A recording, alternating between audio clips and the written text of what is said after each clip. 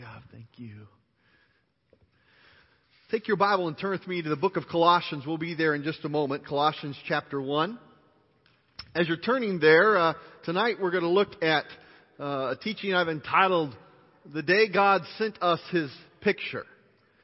Now, I shared this morning a little bit similar theme on looking at the image that Jesus gives us of Himself when He declared that He is the Good Shepherd.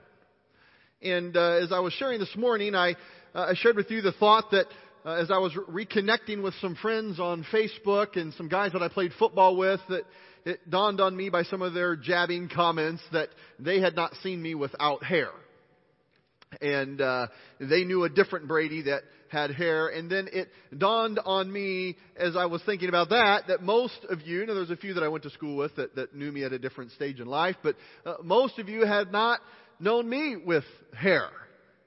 And maybe an overgrown beard or something like that, but nothing on my head. And as I shared some of those baby pictures, early school pictures, and we began to think of what that's like, I want you to imagine for a second.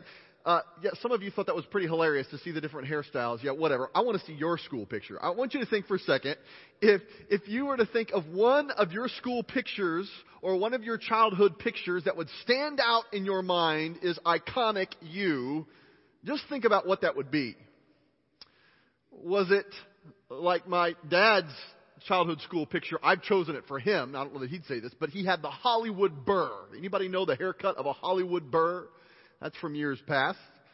I saw that and I thought, that just brought me to joy and laughter. What a silly haircut. He said, hey, that was cool then. Or I think of his seminary picture that I love that it's enshrined there at NTS for generations to see, of a mustache that just went all the way down almost to like his belt. It felt like it was just a huge overgrown mustache. You know, the pictures and snapshots of ourself, of you, through different stages of life, tells a story of who you are, what you thought was important, the way you liked or wanted to be perceived. For most of us anyway, we can see different aspects of that. Well, the Lord wants us not so much to have a physical picture. I wish we had that. That would be kind of cool.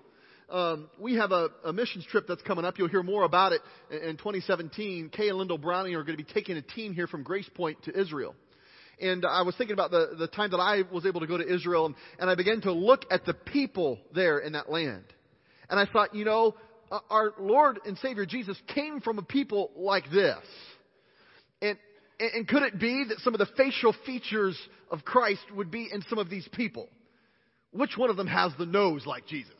Which one of them had eyebrows like Jesus? I don't know. I get kind of interested in thoughts like that. But the Lord didn't seem to think that it was important for us to have His physical image. That's a whole other topic of maybe why I think He didn't give us that.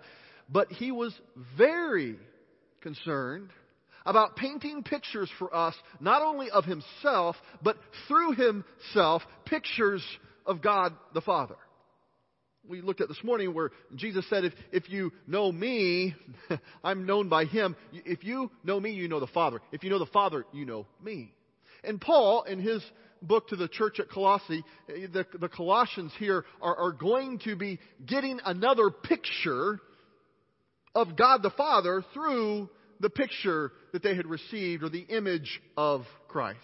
But before we dive into the text tonight, I want us to see that Paul is dealing with a group of young believers, a young church in their spiritual maturation, and he is dealing with all kinds of false pictures or skewed pixels that get into it and it's not quite clear. And it's this heresy. It's any deviation from the absolute truth.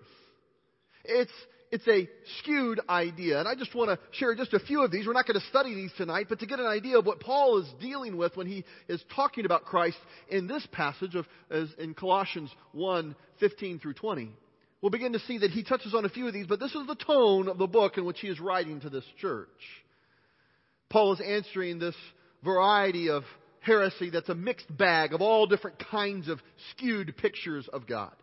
It's this skewed heresy or idea that spirit is good and matter is evil.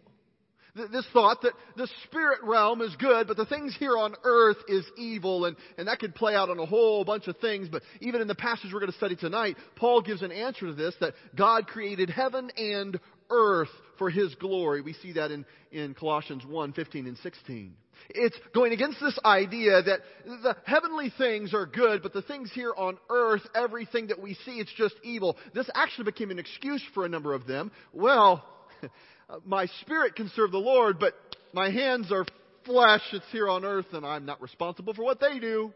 My tongue is here on earth. I'm not responsible for what it says. And it was a skewed idea of themselves and of God.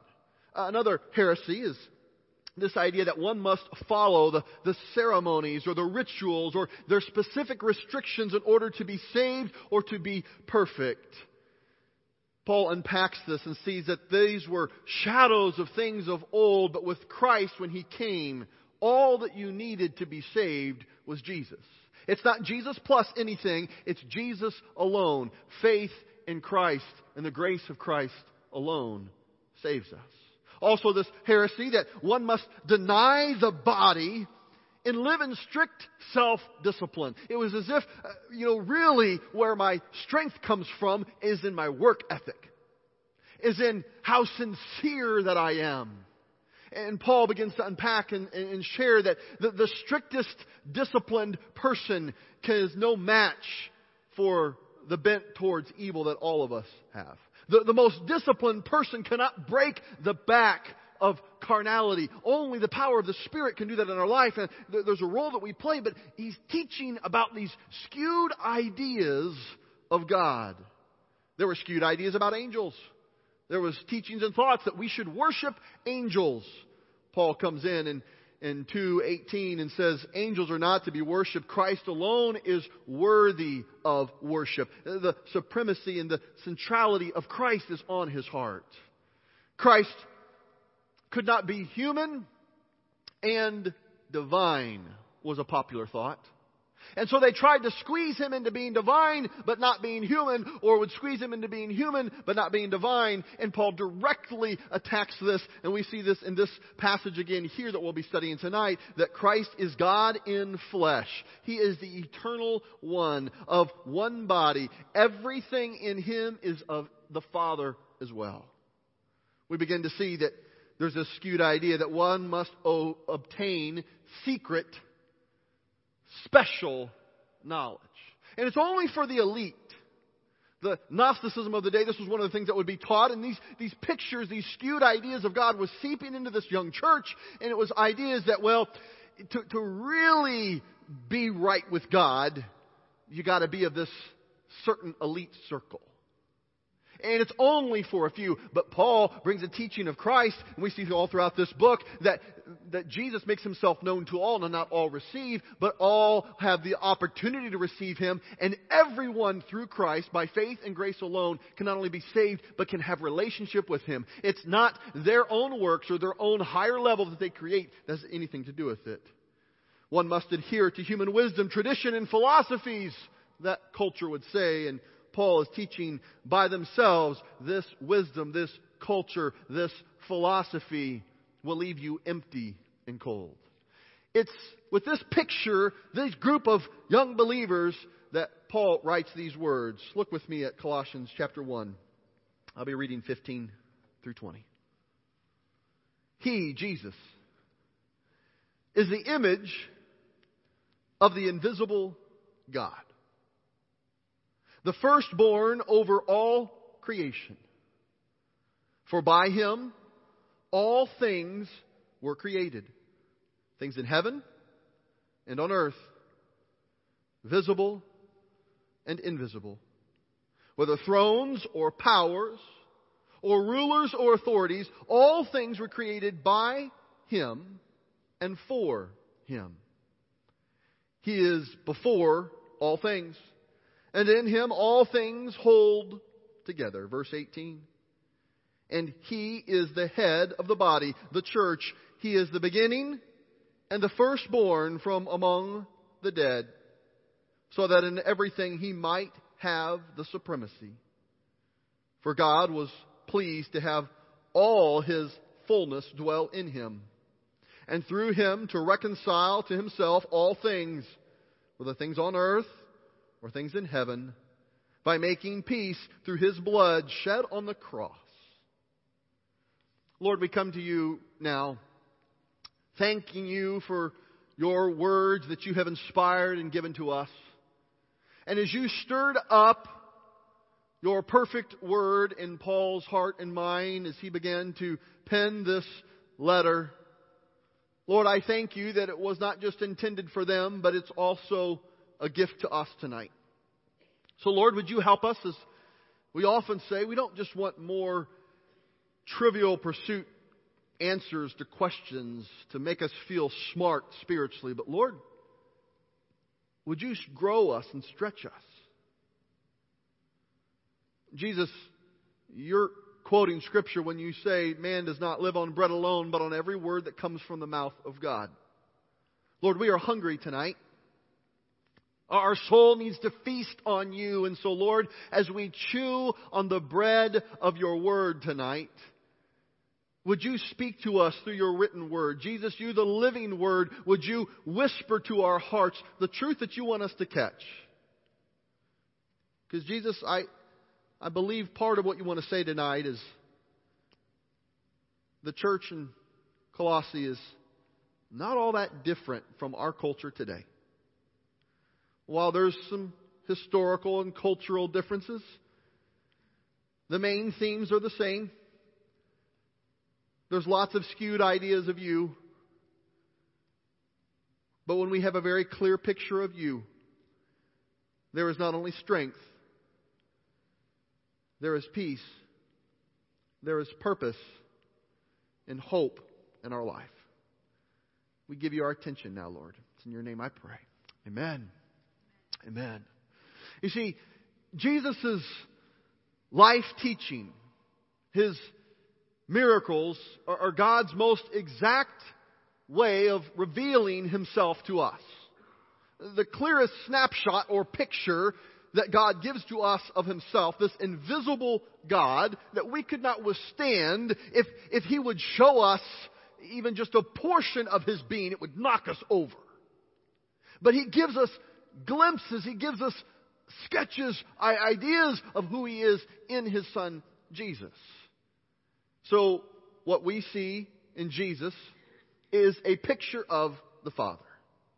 So when we see Jesus, we see the God who is in the Son, the God who loves us so deeply that He gave His Son. We see the one in whom all things are held together.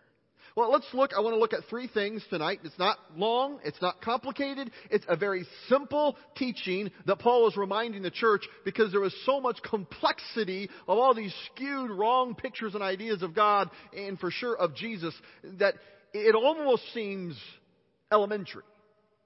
It almost seems too much of a review. Give me something deeper. But Paul is saying, hey, until you chew on this, and begin to see how fundamental, foundational, and important this is, you're not going to have much strength to go forward. The first thing is this, in your notes, if you like to take notes. We see this picture that Jesus is God, the Creator. Now, I encourage you tonight to look back at your notes there. I shared this morning, I give you these outlines. I hope you bring your Bible to church. If you don't bring your Bible to church, I hope you bring a device that has a Bible on it that you can take notes in and go back to. If you don't have that, talk to me. I'll get you one of those two things. I want you to have God's Word in your hand. Well, then why do you put it on the outline? Well, some of us are learning styles that helps to write. And so if that helps you learn and take in God's Word, then you fill in the blanks, or you doodle, or you draw, or those kind of things. But I put these texts here sometimes for us to be able to draw or make mind maps on, and you may not want to do that in your Bible. But I hope that you see in your Bible tonight, as these three things, I want you to look at them where they're at in the passage of Scripture. The first, we see this in the beginning part of this invisible God who is the Creator. Colossians 1:16 says, for by Him all things were created. Things in heaven and things on earth. Visible and invisible. Whether thrones or powers or rulers or authorities, all things were created by Him and for Him. Directly attacking this idea that there's these two planes, that we can have this spiritual realm of our life, and the things temporal here on earth have no connection to the supernatural, to the spiritual. And Paul is saying, wait a minute. God in the flesh, fully God, fully man in Jesus, He is declaring to us a picture of God, the Creator. He's created all things in heaven and here on earth. The book of James reminds us that every good and perfect gift comes from the Lord. If it is truly good, it is His. Now, there's some things that we get skewed, that we think are good, that's not really truly good, and we don't want to blame the Lord for that. But there's so many things around us in creation that scream of His glory. I love the song that was selected tonight about how in the world around us, you take God from it, it's meaningless. That imagery that songwriter gave as we begin to think of the oceans with rivers going into them, you can't fill it up. When we think of how pointless things would be, but yet when we put God in the picture, we begin to see that all of His creation screams praise to His name. The scripture images throughout the Psalms, when the trees will clap their hands, the rocks will cry out. We begin to see all through passages of scripture that His creation gives praise to His name. We begin to see that this Jesus is the image of the Father. We see our Lord, the Creator. Recognizing that God created the world around us, that God created our very self, that we are part of His creation, is the first step towards true faith, towards true encouragement in Him. Any deviation of this idea, this heresy that was plaguing the church, begins to give skewed thoughts about self, skewed thoughts about our world around us. Well, what do you mean, Brady? Well, there's so many people in our culture today that have this self-esteem problem. And I'm not trying to downplay the role of clinical counseling. I'm a strong believer that God has given the gift of counseling to many, and it can be a tool, just like medicine can be a tool. But our culture is obsessed with feeling good about ourselves. There's been a generation of people raised with this hypersensitivity to self-esteem, and now raising their own children with a hypersensitivity of self-esteem. And it's not to say we shouldn't feel good about ourselves, but this skewed idea that I feel good about myself when I get a trophy every time I play the game. I feel good about myself when everybody recognizes me the way I want to be recognized. And missing the idea that my self-worth is in whose I am, not just who I think I am. When I begin to see that I am created by God, you are created by God. Every person you lock eyes with is God's creation. Amen. You look at some of them and you go, God, you got to have a sense of humor. You made that. I pointed over there. Did you notice? I didn't point to anybody else. Try not to get myself in trouble. Just look in the mirror. Yeah, that's good. You see, God created us in His image. We begin to get these ideas of this God who is a creating God. It speaks to who we are. There is hope and there is help there. But we need to move on. We see Jesus is God the Creator. Jesus came to earth so that we could meet and we could know our Creator. So it's not just this abstract idea that we are created by God. It's this idea that we could know the Creator. Have you ever met an author or an artist of a book or a song or a musical entity that you really liked? You ever been kind of starstruck? Have you ever been around somebody you go, they created that? I like the story that Mark Lowry is a comedian who ended up traveling with Bill Gaither, tells his story all over the place about the first time that he was with Bill Gaither. And he couldn't believe that he was there singing with this legendary man of gospel music. And he talked about being on the tour bus with Bill Gaither. And he said, right there in the tour bus, I couldn't sleep. I just looked over and I saw in his bunk this big nose sticking out. It was Bill Gaither's nose. That was the nose that wrote all these songs. We can be starstruck and not only knowing that this stuff has been created, but the very one who created it knows us. Didn't just invite us onto some tour bus to kind of be a part of some singing group, but intimately knows us. This morning we looked at Jesus being the good shepherd. He is the one that calls to us by name. He knows every detail about us, and it implies that we will know Him. This is a picture of God the Father. This is a picture that Paul needs to remind the church. If they don't have this deep in their gut, everything else begins to fall apart. This one who was the creator that we could know, the one who turned water into wine, the one who multiplied the loaves and the fishes, the one who calmed the storm on the Sea of Galilee. Jesus is drawing up for us, up close and personal, this picture of God, that God was drawing on the canvas of this universe, of His greatness in creation.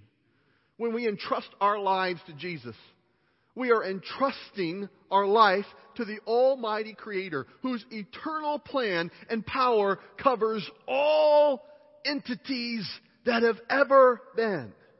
It's a perspective shift. Then trusting God with my little old problem becomes not such a laborious task when I begin to see who it is I am entrusting my life to. That's just the first little glimpse. The second is this. We see Jesus is God the Creator in this passage. This invisible God becoming visible to us in Jesus Christ. We also see Jesus is God the ruler. Colossians 16 through 18 of chapter 1 reads, all things were created by Him and for Him. He is before all things, and in Him all things are held together. And He is the head of the body, the church. He is the beginning and the firstborn from among the dead, so that in everything He might have the supremacy. This line here that He is the firstborn among the dead, what in the world is that supposed to mean? He is the first one with a resurrected body. He's the first one that conquered this grip of death and sin, and He has been glorified to the Father, and He has come back to earth, and He will reign again. He'll come back again. We will join Him with new bodies in the resurrected life, but He's the first. He's the one who's blazed the trail. He's the one who's gone ahead, fully God, fully man, bringing this image of the Father to us. It's not just one of creator, it's also one of ruler, who is supreme, who is above all, who is first. It's been a year or two ago, we talked about a series on Sunday morning of first, about making God first in our life, but we had to first look at this skewed idea that our priorities are missed, or skewed priorities could somehow threaten God. Friend, if you don't put God first, I've got something that may burst your bubble. You're not going to threaten God's supremacy. You don't break God by not putting Him first. You end up breaking yourself. He is first. Jesus is first. He is supreme. And this image that we get of God the Father through the Son, He's given us this picture. He is the Lord of everything. Just as our world is not self-created, it is also not self-sustaining. Jesus not only created the universe, He sustains it. He holds it together. He keeps the stars, the planets on their course. He is the power behind the laws of physics. He maintains this delicate balance necessary to sustain life's existence. He literally holds all things together. As the Apostle Paul tells of this in Acts 17, He Himself gives all men life and breath and everything else. For in Him we live, we move, and we have our being. He sustains all.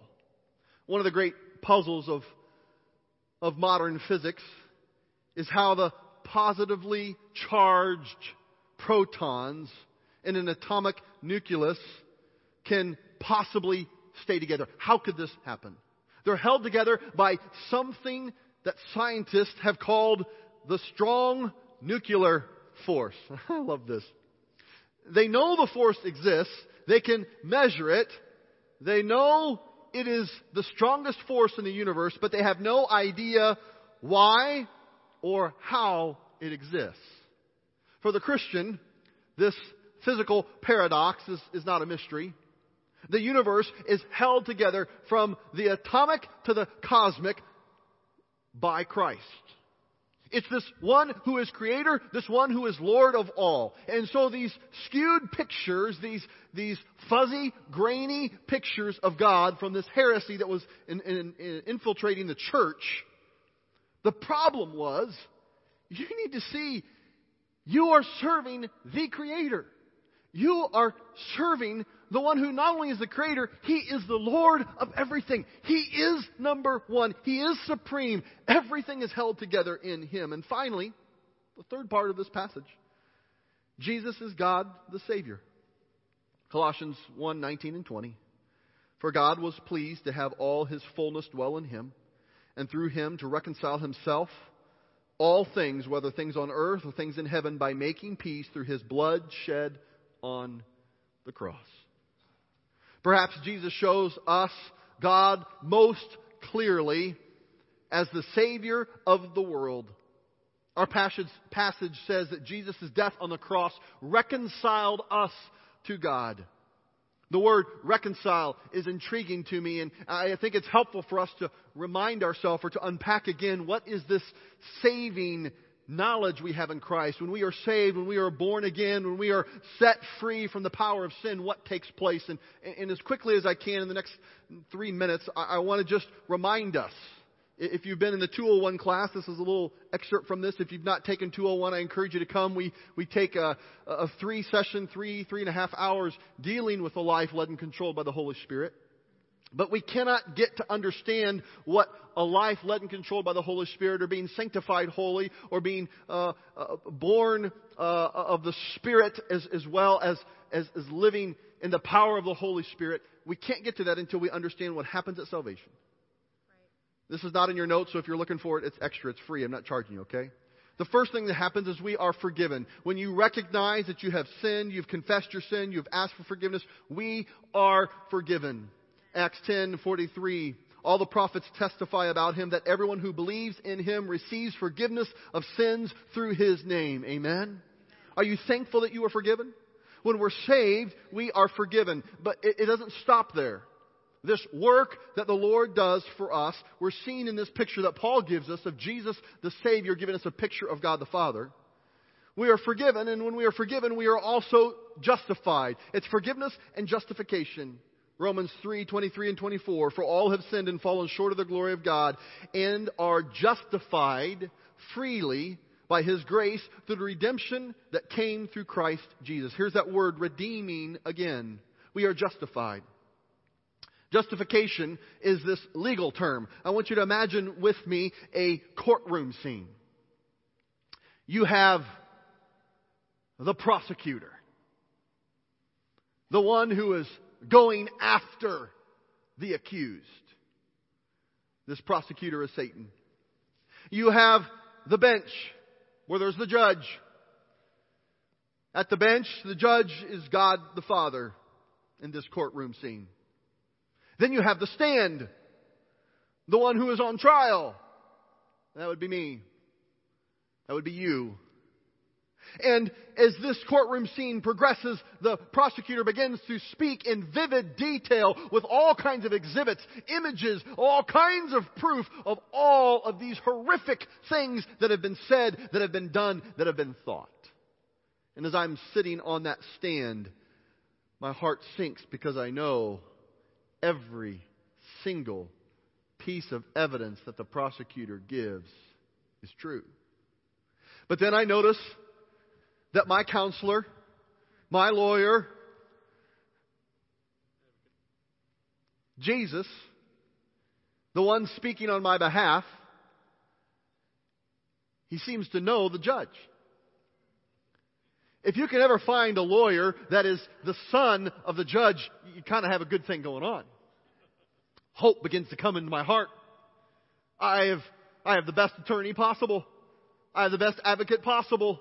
The son of the judge, this is going to be good. And as soon as my lawyer, my advocate, opens his mouth, he opens his mouth and says, everything the prosecution has said about Brady is absolutely true. My heart sinks again. Come on, Jesus.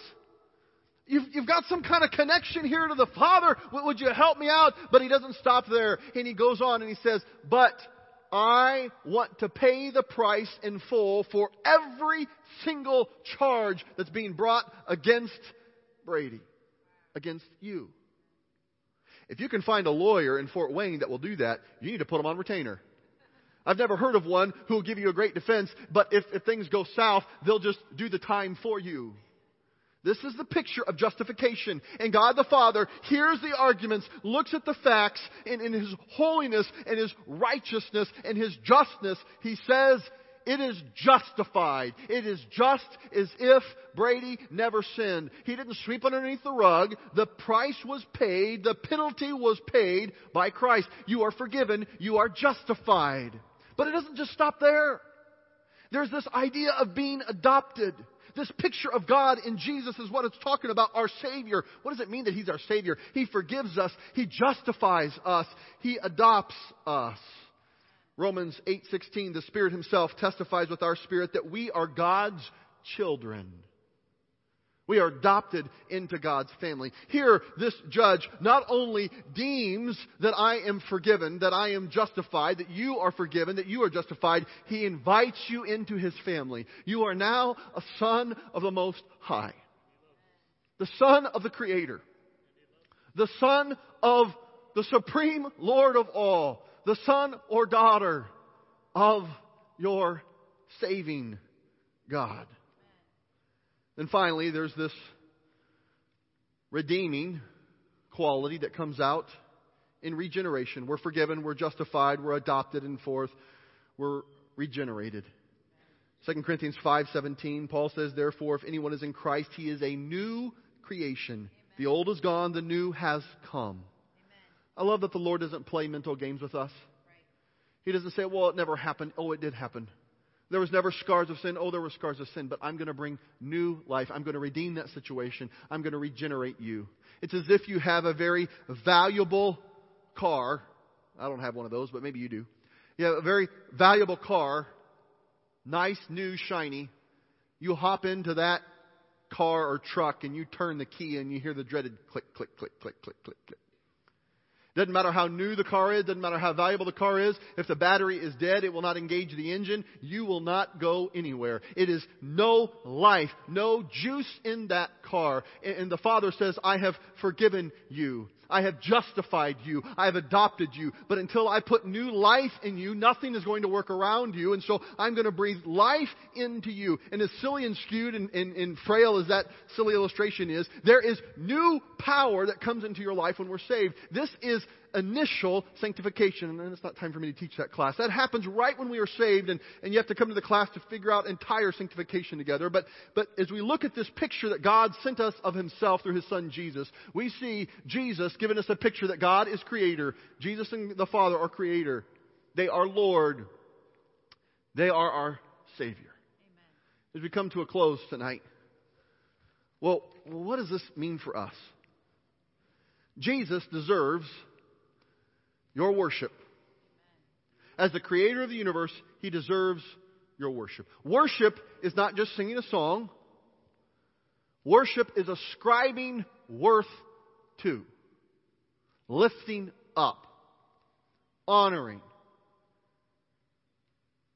exalting. So when we worship the Lord, we're ascribing worth to Him. We're agreeing with Him about what He's already told us of who He is. The question is, how are you worshiping Him? Or do you worship Him? Do you know why you worship Him? Jesus deserves not only our worship, but Jesus deserves our obedience as the great ruler above all others. Is Jesus truly the Lord, the supreme being of your life? Well, like I said, remember, if He's not, if your priorities are skewed, you're not like running God's day. You're hurting yourself. But we are to worship Him. We are to surrender to Him, allowing Him to be the Lord of our life. And finally, Jesus is the only one who can forgive our sin, to redeem us from hell, justify, reconcile us to God, adopt us into God's family forever. Is He your Savior like that? Or is it just some words that you spouted out as a child or a young adult or as an older adult? Is He the Savior that knows you? My hunch is That is, the church at Colossae, when they heard this, it wasn't brand new news. They were followers of Jesus. But it was a reminder. Oh, that's what this is about. How many times in Scripture did God's man or woman have to wave the banner? It's all about the Lord. Not about all this other stuff. It's not about you. It's not about me. It's not about others. It's about Him. Amen. As we close tonight, I just want to encourage you with the words that Jesus gave, not just for them, but for us. You can see God Almighty through the Jesus who is in you. Heavenly Father, I thank you for the great attention my brothers and sisters have given to your word tonight. Lord, I thank you in advance for the miracle that you have and you will do in your preached word. Not by the presenter, not by the hearer, but by your Spirit. You give the glosse, you give the interpreted word in a way that meets us right where we are at. We see you, Lord. We see you as Creator, as the supreme Lord, as our Savior. And we want to get closer to you. It's in your name, Jesus, we pray. Amen.